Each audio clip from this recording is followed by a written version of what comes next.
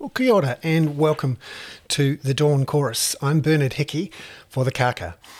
Today I want to talk about what's happening with house prices and what's happening with interest rates. I have this saying, two main sayings.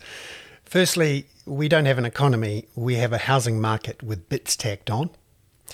And that, at least financially and actually increasingly socially, the only two things that really matter for New Zealand are what's happening with house prices and what's happening with interest rates. Because if you're an owner, rising house prices delivers usually leveraged, tax-free capital gains, which you can use to run your small business off or guarantee your future financial security and that of your family. But if you're a renter or a first home buyer, that destroys your future. And when house prices rise, they often happen at the same time as falling interest rates. So for all those who understand how to make yourself rich in New Zealand, the key is to leverage up the equity in your existing home and to buy as many homes as you can. And when interest rates fall, that effectively increases the price of assets because it's cheaper to borrow money to buy those assets. And there's a very close correlation between falling interest rates and rising asset values, as we've seen over the last 20 to 30 years, as there's been a structural fall in interest rates, in inflation, and asset prices. So what's happening here in New Zealand at the moment? The broad perception is that inflation is taking off and that the Reserve Bank will have to increase interest rates to try and slow down that inflation. And certainly in the rest of the world, that was also the same view around the beginning of the year. There were warnings about a 1970s-style inflation breakout that would force the US Federal Reserve, the world's biggest central bank, to put up interest rates. However, back then, the US Central Bank said, hang on a minute, we think this inflation is temporary, it is likely to be transitory, and so we're not going to overreact and pull the trigger too fast. We're going to wait and see. And everyone thought about that for a bit and realised that the US Federal Reserve has the power to print money, and in fact is printing 120 billion US dollars a month at the moment, and it's best not to take on the Fed. Don't fight the Fed, is the phrase in financial markets. And in many ways, investors are now betting on the Fed continuing to provide that support, and that support is in the form of money printing to buy government bonds. So the US Federal Reserve will create money out of nowhere, use that money to buy government bonds, often US government bonds, and US mortgage bonds, and that cash that it's created goes to the owner of that bond, which is often a bank or a pension fund, and then they can choose to, in theory, invest that money in other slightly riskier assets.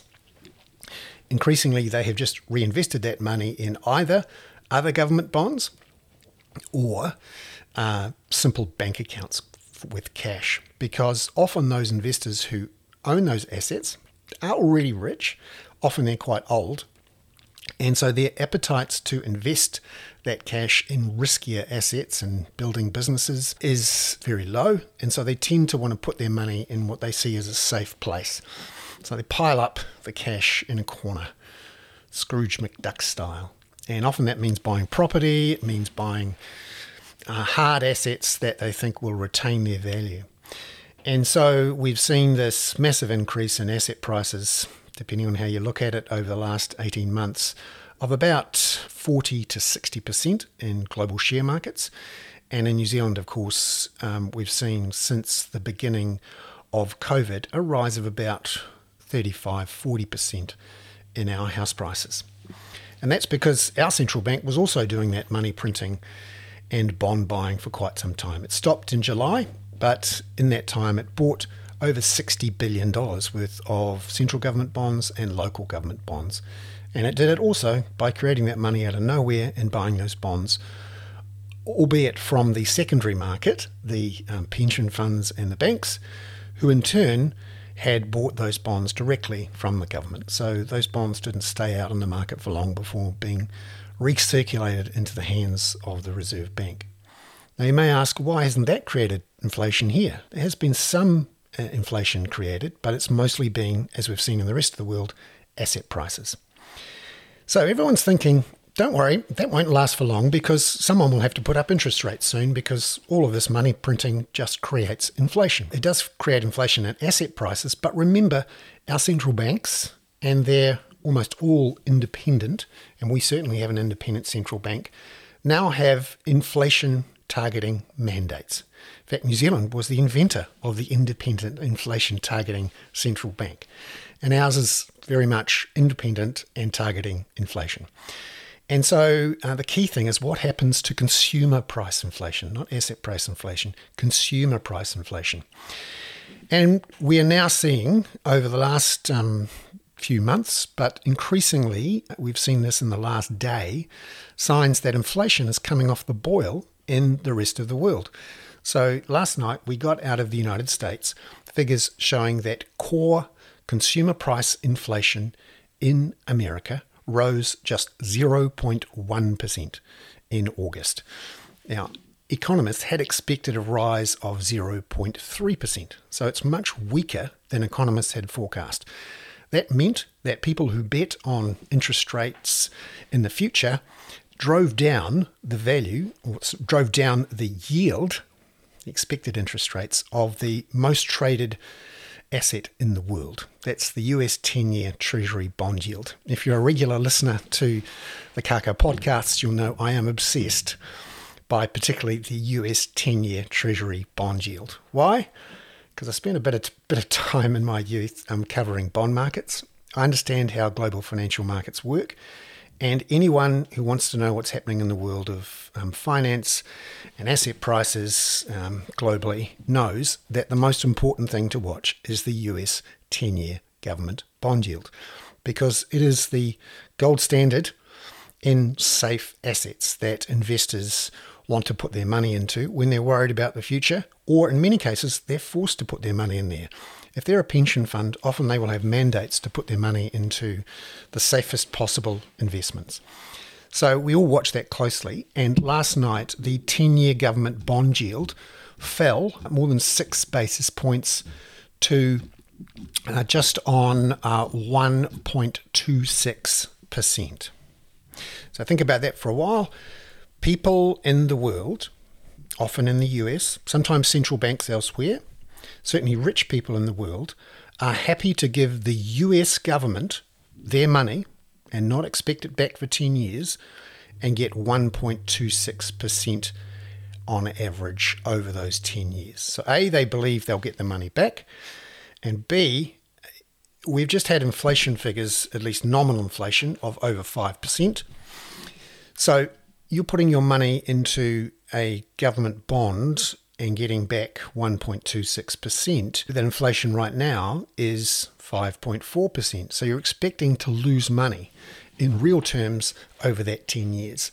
Now, either that means you don't really believe that inflation will stay up at 5% as it was in nominal terms in the US for that 10 years, which is most likely the case.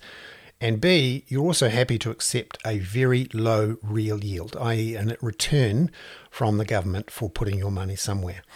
Now that says a bunch of things. A, people think that returns on investment from global assets are going to be very low for quite some time. Maybe they think there's something broken in the global economy, which means that profits are not going to be very high. Or B, they are essentially very risk averse and are quite happy to just park their money in a pile and know that it's going to be there when they come back in 10 years' time. Assuming, of course, Trump or someone even worse doesn't get elected again and America doesn't unleash some sort of wealth-destroying event on the world, or vice versa, someone else launches it on them. That aside, that's where we are at the moment. Investors are so worried about the future, so risk-averse, so they already have so much money that they're not investing it in other things, even though central banks are trying to make them invest it in other things by printing that money and that cash and giving it to them. Unfortunately, that group of people are just turning right round and giving the cash straight back to the central bank in the form of a settlement account that their bank has with the central bank, or putting it in other government bonds. To give you a sense of where they want to put it, yesterday the New Zealand government issued $3 billion worth of 30-year government. The New Zealand government went out to the world of investors, many of whom are in New Zealand now because there is a lot of money in KiwiSaver funds, in the NZ Super Fund and ACC and all the rest, not to mention the rest of the world's central banks and pension funds who are looking for government bonds all over the place. We, of course, have a AAA credit rating, and we seem a rather sensible choice at the moment with a relatively competent government and the lowest COVID death rate in the world. So, 30-year bonds issued onto the markets yesterday. There was $3 billion up for sale. There were bids of $12 billion, so it was 4 times subscribed. That is a very high and strong demand in a government bond auction. And the price they paid was just on 2.2% for 30 years. So essentially, those investors are happy to park their money with the New Zealand government for 30 years and get back, on average, 2.2% per year. Now, our Reserve Bank is mandated to keep inflation around about 2%. And most people pretty much believe that the Reserve Bank has the power and can do it and has done it for 30 years or so and is likely to keep doing it on the whole.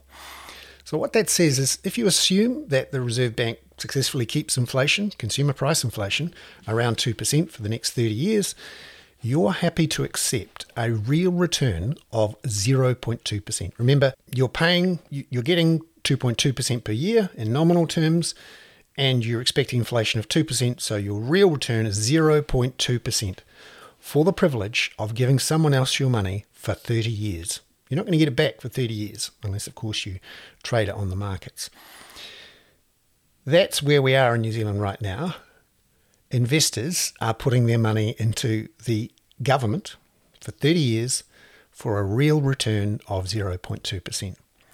Now, you could say, maybe they don't actually expect inflation of 2%. Maybe they only expect 1.5% or 1%, and therefore their real yield is actually a little bit higher than 0.2%. Well, that's partly true. You can actually measure what market expectations are for inflation by looking at the difference between the nominal bond yield for 10 years and the inflation indexed bond yield for 10 years.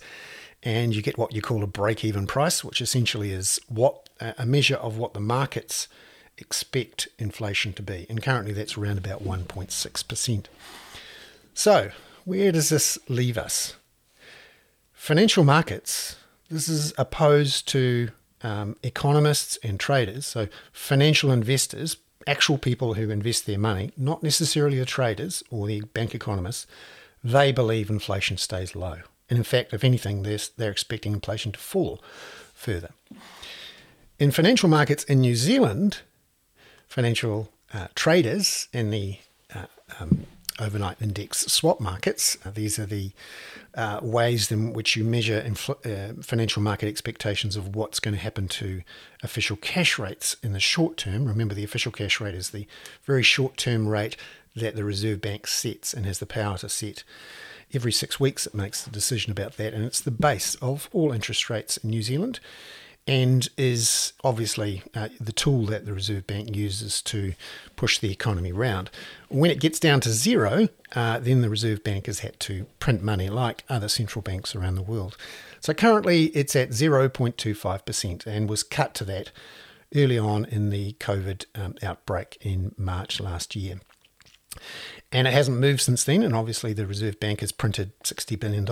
It has stopped printing now, and the expectation is that in October, interest rate decision, the Reserve Bank will put that rate up to 0.5%, and then at the end of November, when it comes out with its last big set-piece monetary policy statement of the year, it will put it up from 0.5 to 0.75%.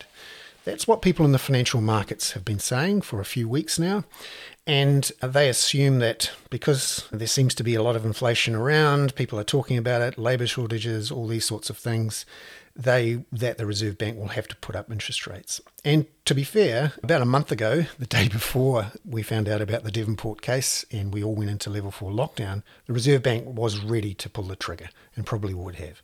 But obviously it chose on that Wednesday, the first day of lockdown, not to pull the trigger. And that meant that everyone assumed we'd have a short lockdown and then the Reserve Bank would get back on the horse and start putting up interest rates. In fact, some even think that they would like to put it up by 50 basis points in one go the next time.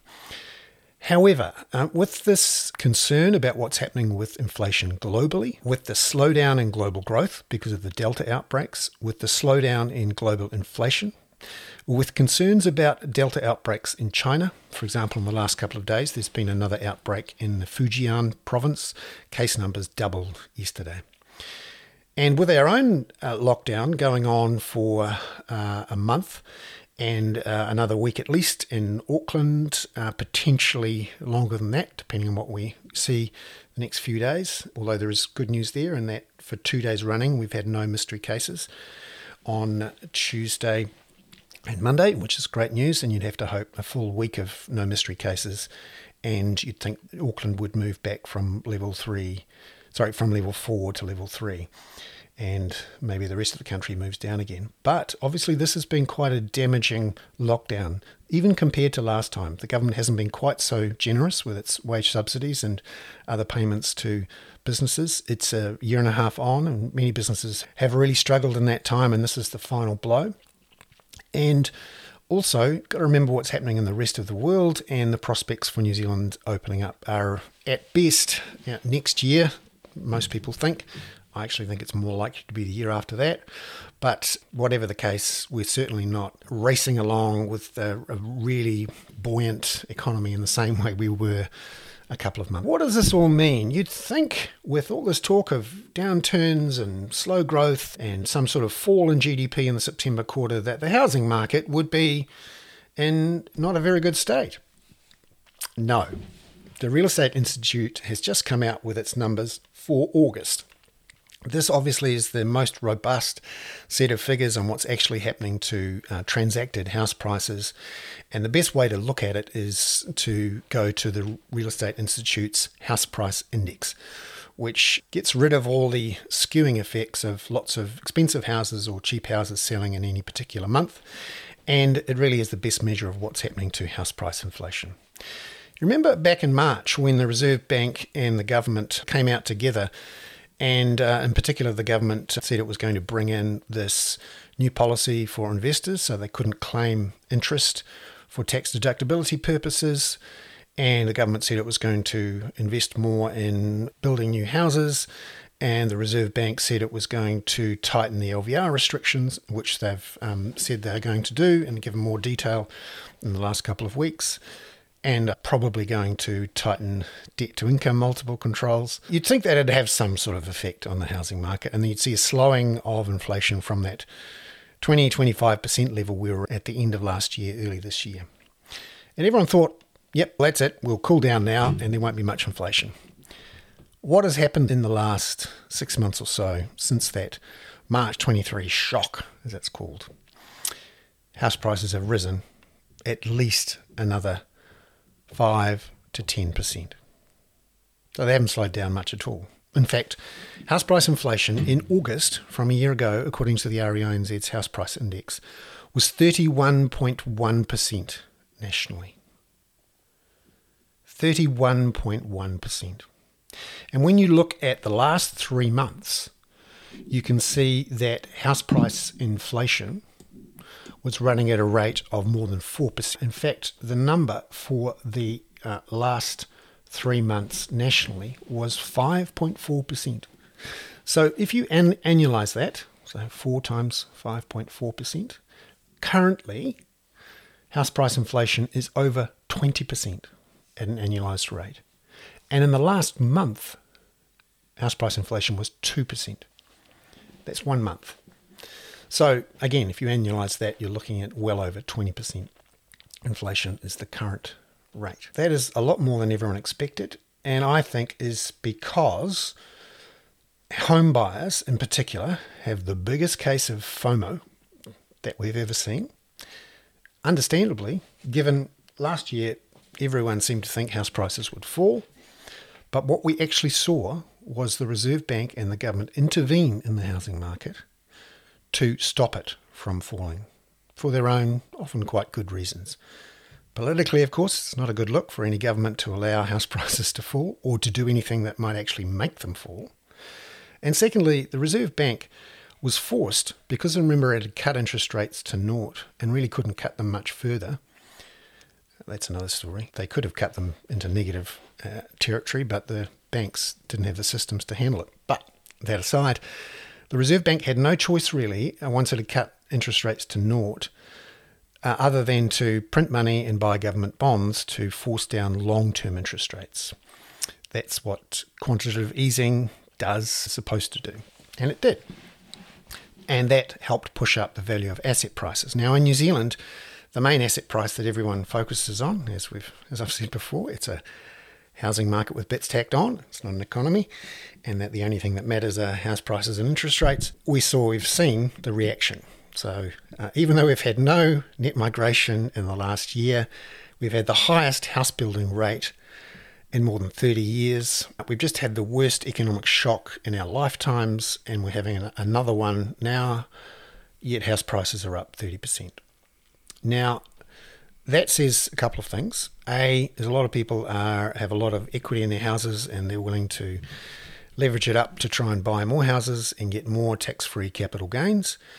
And they believe actually that interest rates stay low for longer. And what I've just said is that's true.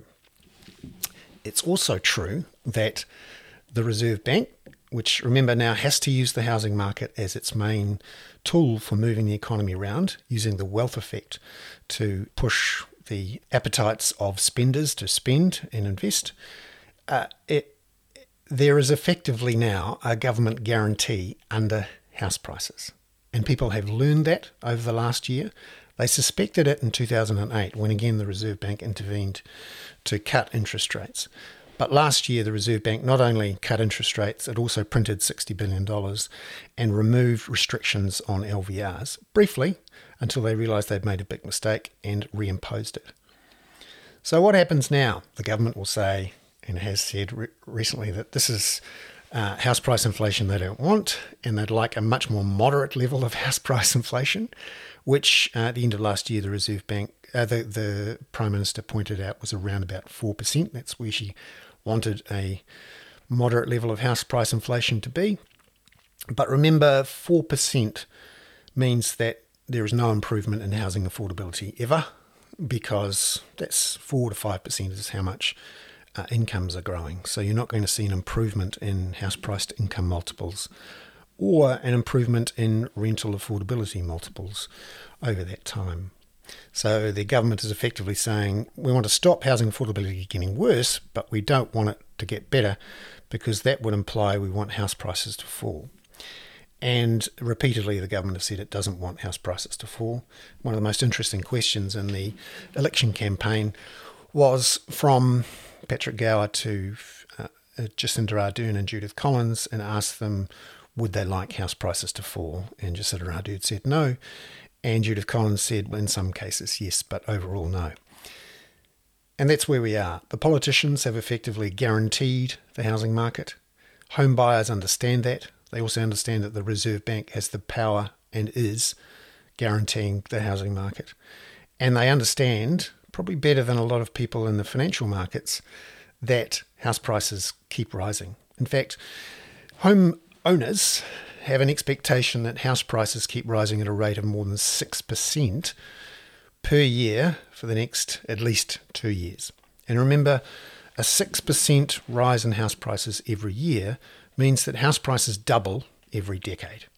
And you often hear this from many homeowners, that they expect house prices to double every decade. If you believe that, the house prices are going to double every decade, and you're happy to hold on beyond the 10-year Brightline test, that is an extraordinary amount of tax-free leveraged capital gain to make, and just completely blows away any alternative investment choices, be they in other businesses, in other assets, particularly global shares, or anything like that. We have a situation where homeowners believe they are investing in a market that is too big to be allowed to fail by the Reserve Bank and the government.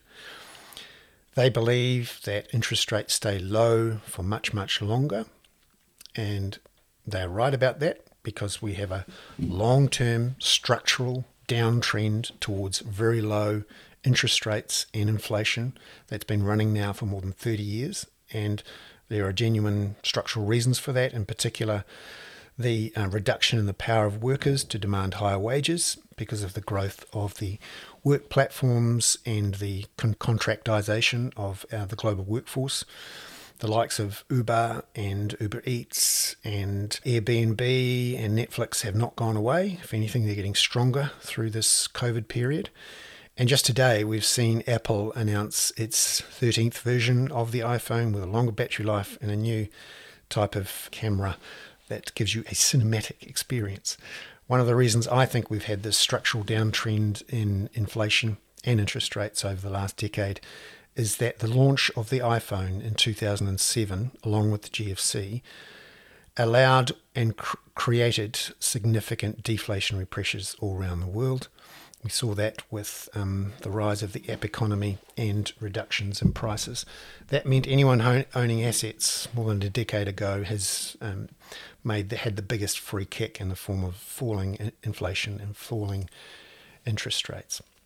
So remember, we've just had inflation of 31.1% in the year to August. What about in your particular area? If you're in Palmerston North, crack open the champagne because house prices rose 56.1% in August from a year ago. If you're in Wellington, which I am, house price inflation in Wellington City rose 40.5% in the year to August. Porirua, 41.0%, and it now has the highest rents in the country. This is a situation that doesn't seem very rational, sustainable. But at the moment, politically rational, politically sustainable, economically rational and sustainable if inflation stays low for much longer, and so do interest rates, and central banks continue to have the power to print money and to do it independently from politicians or voters. And if you're thinking, oh, that can't be right, we've all been told inflation and interest rate increases are coming. Well, just remember that the world's largest economy has just reported very low core inflation, in part because used car prices have dropped sharply and because airline tickets prices have dropped. And just to give you an idea that it's not just me saying this, there are central bankers, some current, some past, who are saying that interest rates aren't going to increase anytime soon. So yesterday, the Reserve Bank of Australia's Governor, Philip Lowe, and remember, we can't get too far out of line with what's happening in Australia. They are our first or second largest trading partner and subject to the same forces in the global economy that we are, in particular what's happening in China. Philip Lowe came out yesterday and said he didn't expect to increase interest rates there until 2024. Now, obviously, they've got the most awful outbreaks going on in Sydney and Melbourne at the moment, and that's a factor for the economy. But secondly, the main reason he's pointing this out is that he wants to see wage inflation significantly rise before he increases interest rates. He's saying that what I really want to see is wage inflation running at more than 3%. Well, currently, wage inflation in Australia is 1.7% and falling. So he's saying, I'm not going to raise interest rates until 2024. Meanwhile, people here think our Reserve Bank is going to start putting up interest rates within a couple of weeks and put them up significantly, so to 2% or so within the next couple of years. That seems very unlikely when our neighbouring central bank is not going to be putting up interest rates at all for a couple of years.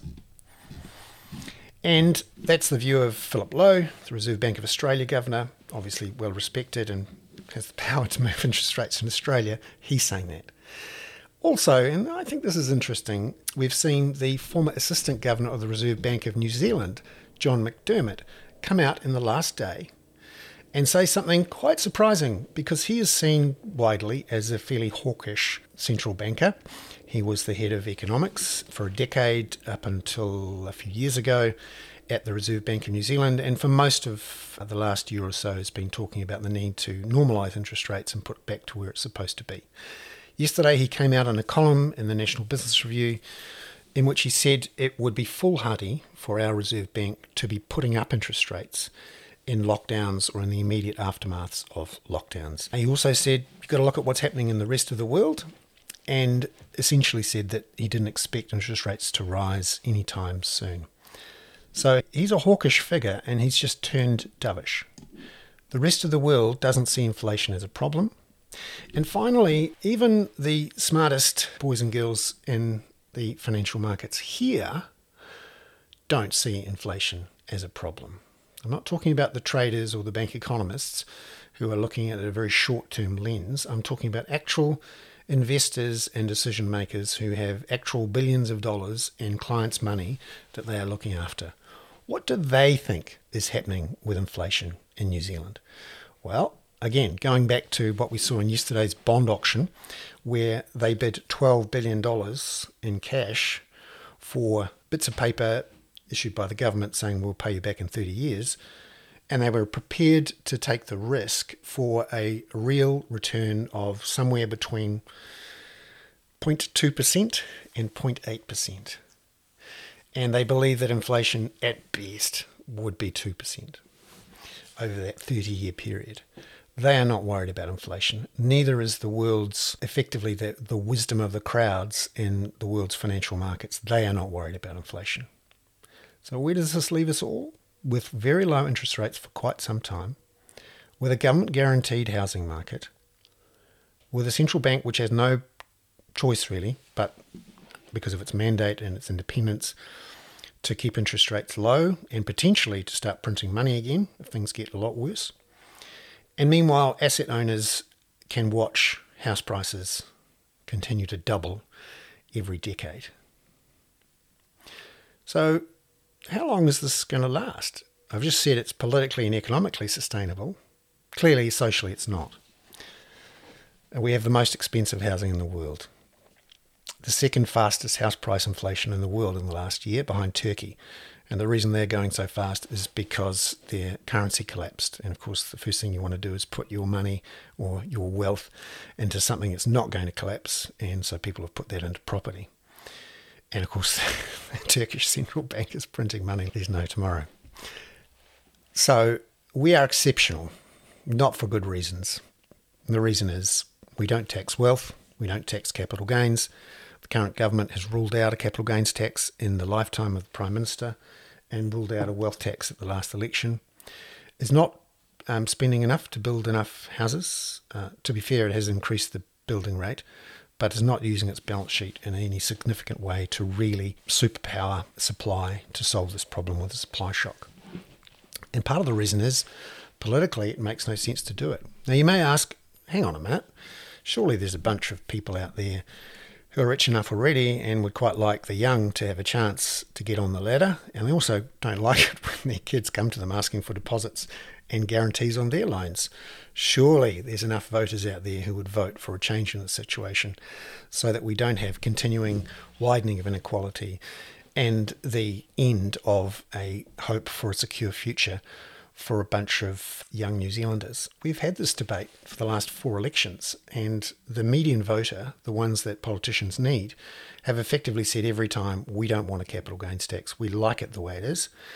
And because those people vote at much higher rates than young renters, they have dominated that political discussion and set in concrete that those policy choices around no capital gains tax, around not enough new housing supply coming onto the market, around restrictions on investment in infrastructure by central and local government, essentially with the aim of keeping taxes low or maybe even bringing in some more tax cuts in future. So the political landscape isn't changing. If you look at who's in power, Labour, and the Greens are there supporting Labour, they are apparently not wanting to change the situation. National also don't want to change the situation. They're opposed to a capital gains tax.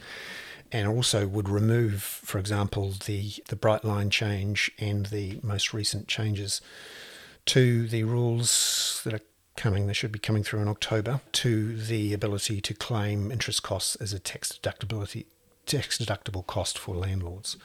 So they're not going to change it. So where on the political landscape is any moves to change the situation?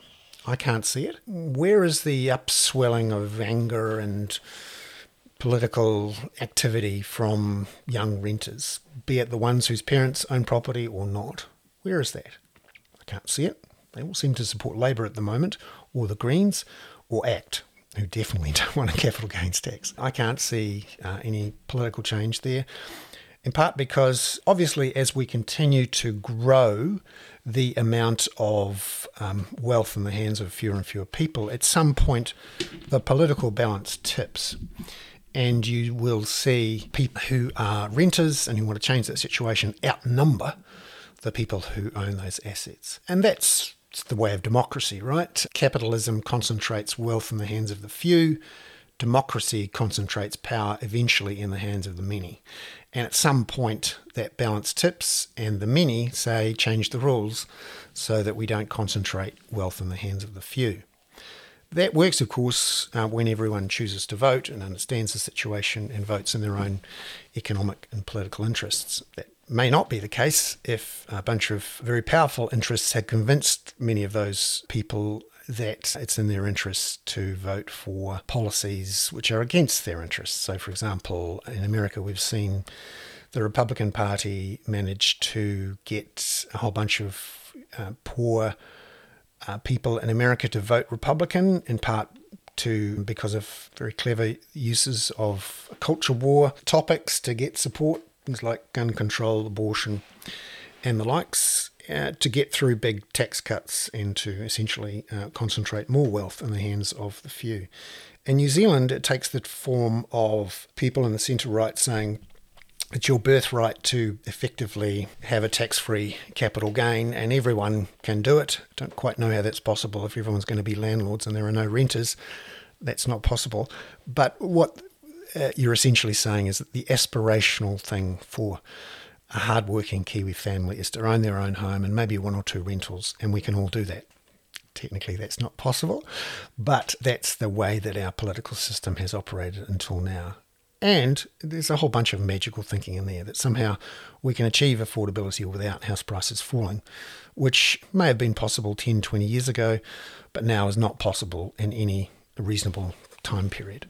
For example, if we had house price inflation averaging 4% and income growth of 5%, and they were straight lines for the next 100 years, that's how long it would take to get house price affordability in the form of house price to income multiples, and also the cost of renting as a share of disposable income, to get that back down to where it was in 2020. So 100 years. That's a few generations. That's where we are at the moment. That was quite a long podcast for today. I hope you all enjoyed it. What else is happening today that you should keep an eye on if you're looking for a bit of fun? I have got some fun things at the bottom of today's Dawn Chorus, which you're more than welcome to look at. I have absolutely blown my time, and I hope you enjoyed this longer podcast. And please jump into the comment threads if you're a subscriber. Remember, it's free to subscribe at the moment from September the 21st. So it's next week. We'll be charging for the daily emails. Thank you very much. I'm Bernard Hickey for the Kaka.